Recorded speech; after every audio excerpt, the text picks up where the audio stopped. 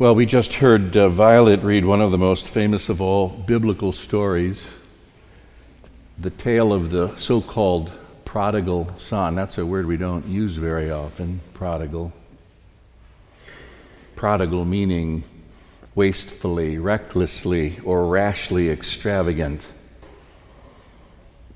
That historic title for this story zeroes in on what Jesus refers to as the dissolute living of the younger son, also a word we don't normally use in common parlance.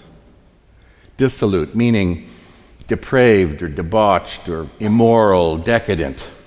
Take your pick of the synonyms, all of them make for a real fantasy heyday.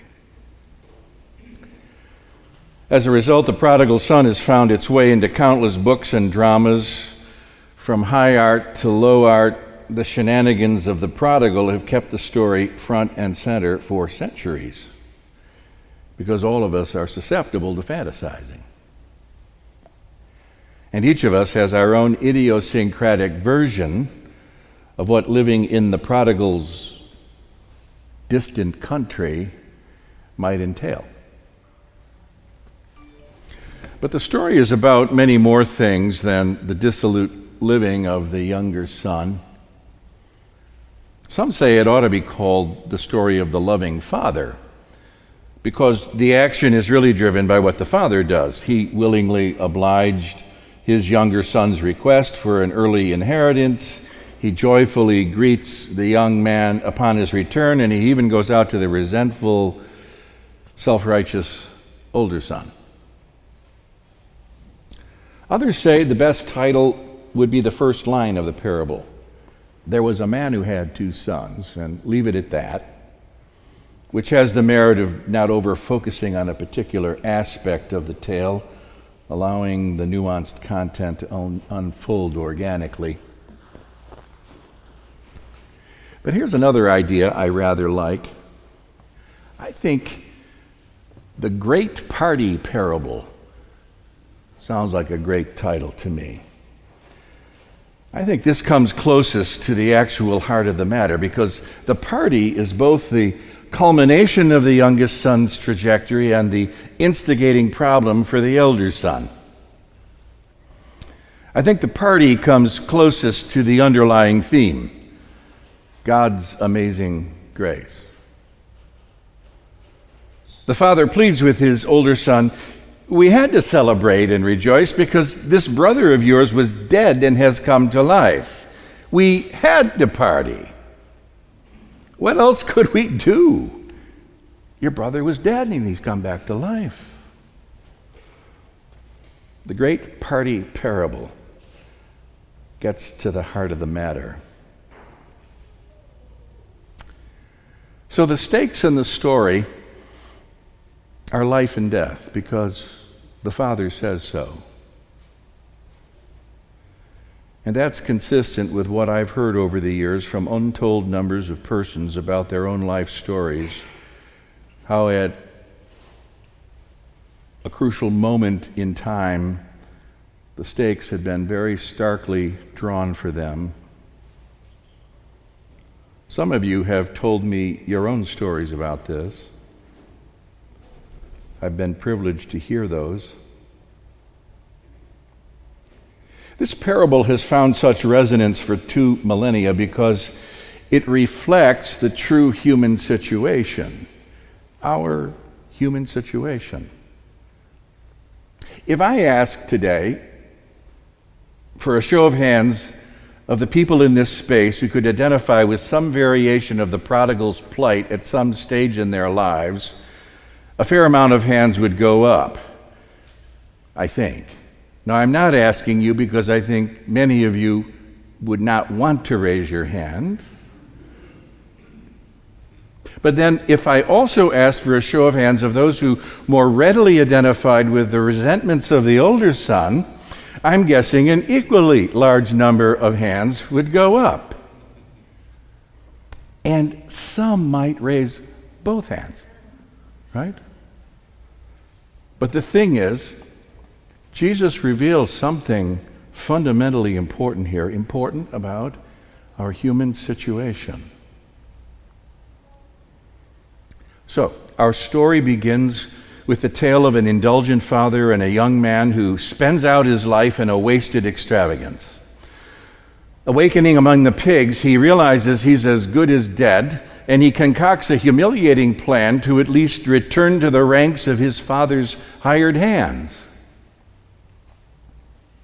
He makes the right call in returning home. He wakes up and recognizes he is as good as dead.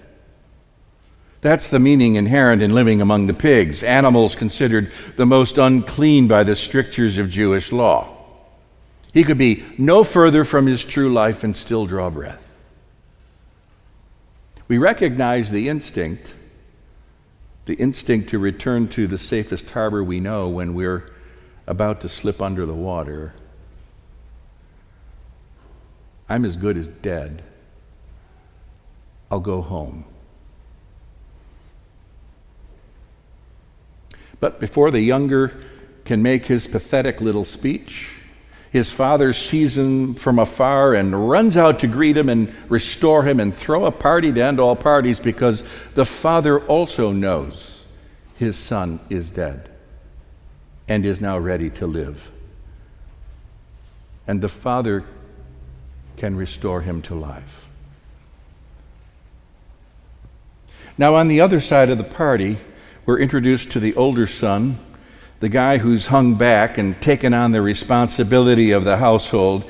In common psychological parlance, he's the so-called responsible child. I bet there are a bunch of responsible children sitting in this room, in the family system. He's the one who makes it all work. With melodramatic flair, Robert Farrar Capon captures the responses of the older son. Capon had an ingenious way of capturing the intent of scriptural revelation. The older son makes a stagey scene, nostrils flare, eyes closed, back of the right hand placed against his forehead. He gasps, "Music, dancing, levity, expense, and on a working day yet." And he called one of the servants and asked him what these things meant. He is not happy. "Why this frivolity? What about the shipments that our customers wanted yesterday? Who's minding the store?" And the servant said to him, "Your brother has come, and your father has killed the fatted calf because he got him back safe and sound." Elder brother rants, "The fatted calf! Doesn't the old fool know I've been saving that for next week's sales promotion when we show our new line of turnips? How am I supposed to run a business when he blows the entertainment budget on that loser of a son?" He became angry and refused to go in. And finally, therefore, he makes a proclamation. "I will not dignify this waste with my presence." Someone has to exercise a little responsibility around here. And Jesus, willing to oblige him with an important audience for all this grousing, sends him one. His father came out and began to plead with him.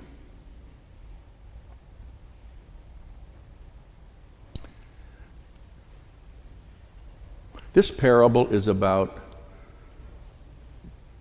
life and death and life.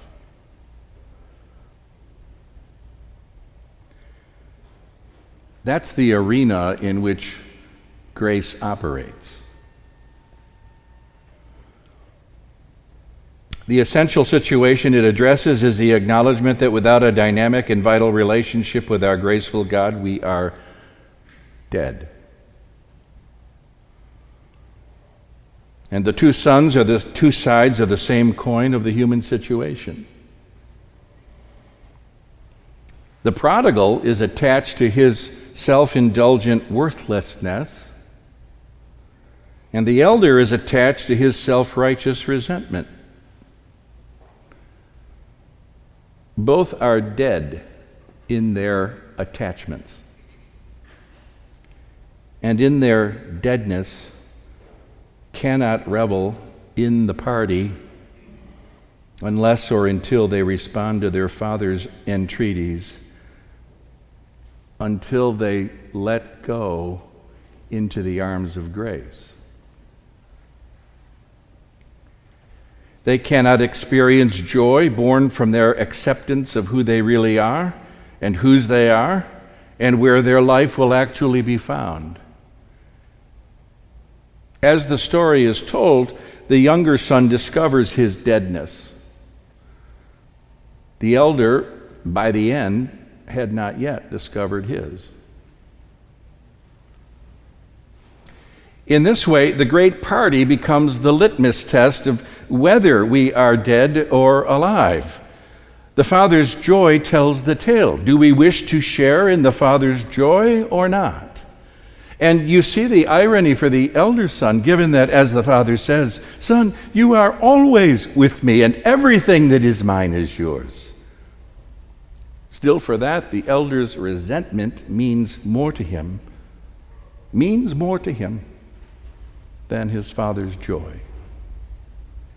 He is deeply attached to his resentment. It owns him.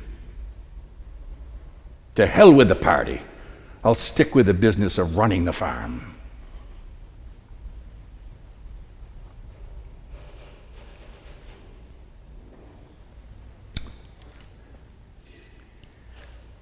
Amazing grace works its magic in the land of the dead.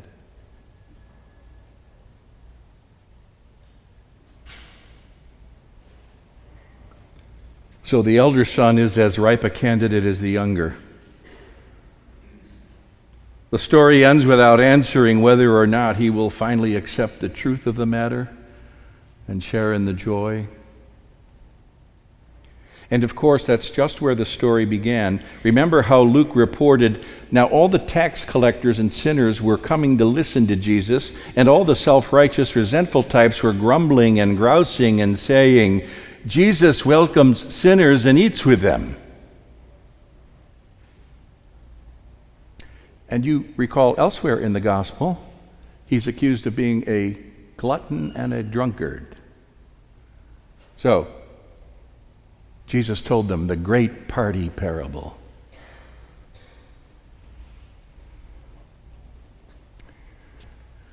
Friends, it is very important to recognize that this story is not intended as family therapy,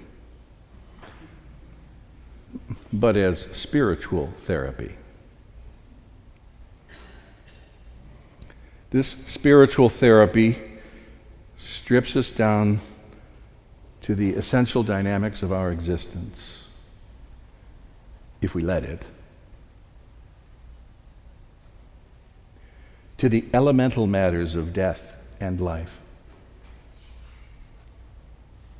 to what real life means.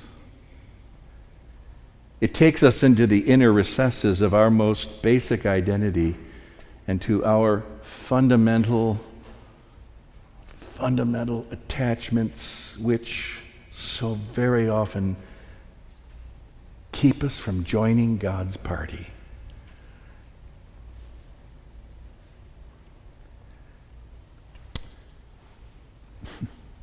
This sounds ironic or paradoxical or strange, but discovering how we each exist among the dead is one of the greatest blessings that can be given to us.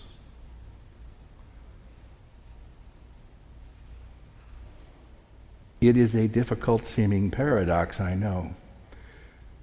But with that discovery, amazing grace then does its miraculous work, and we find we are home at last, joyfully feasting and celebrating as though there were no tomorrow. Oh my.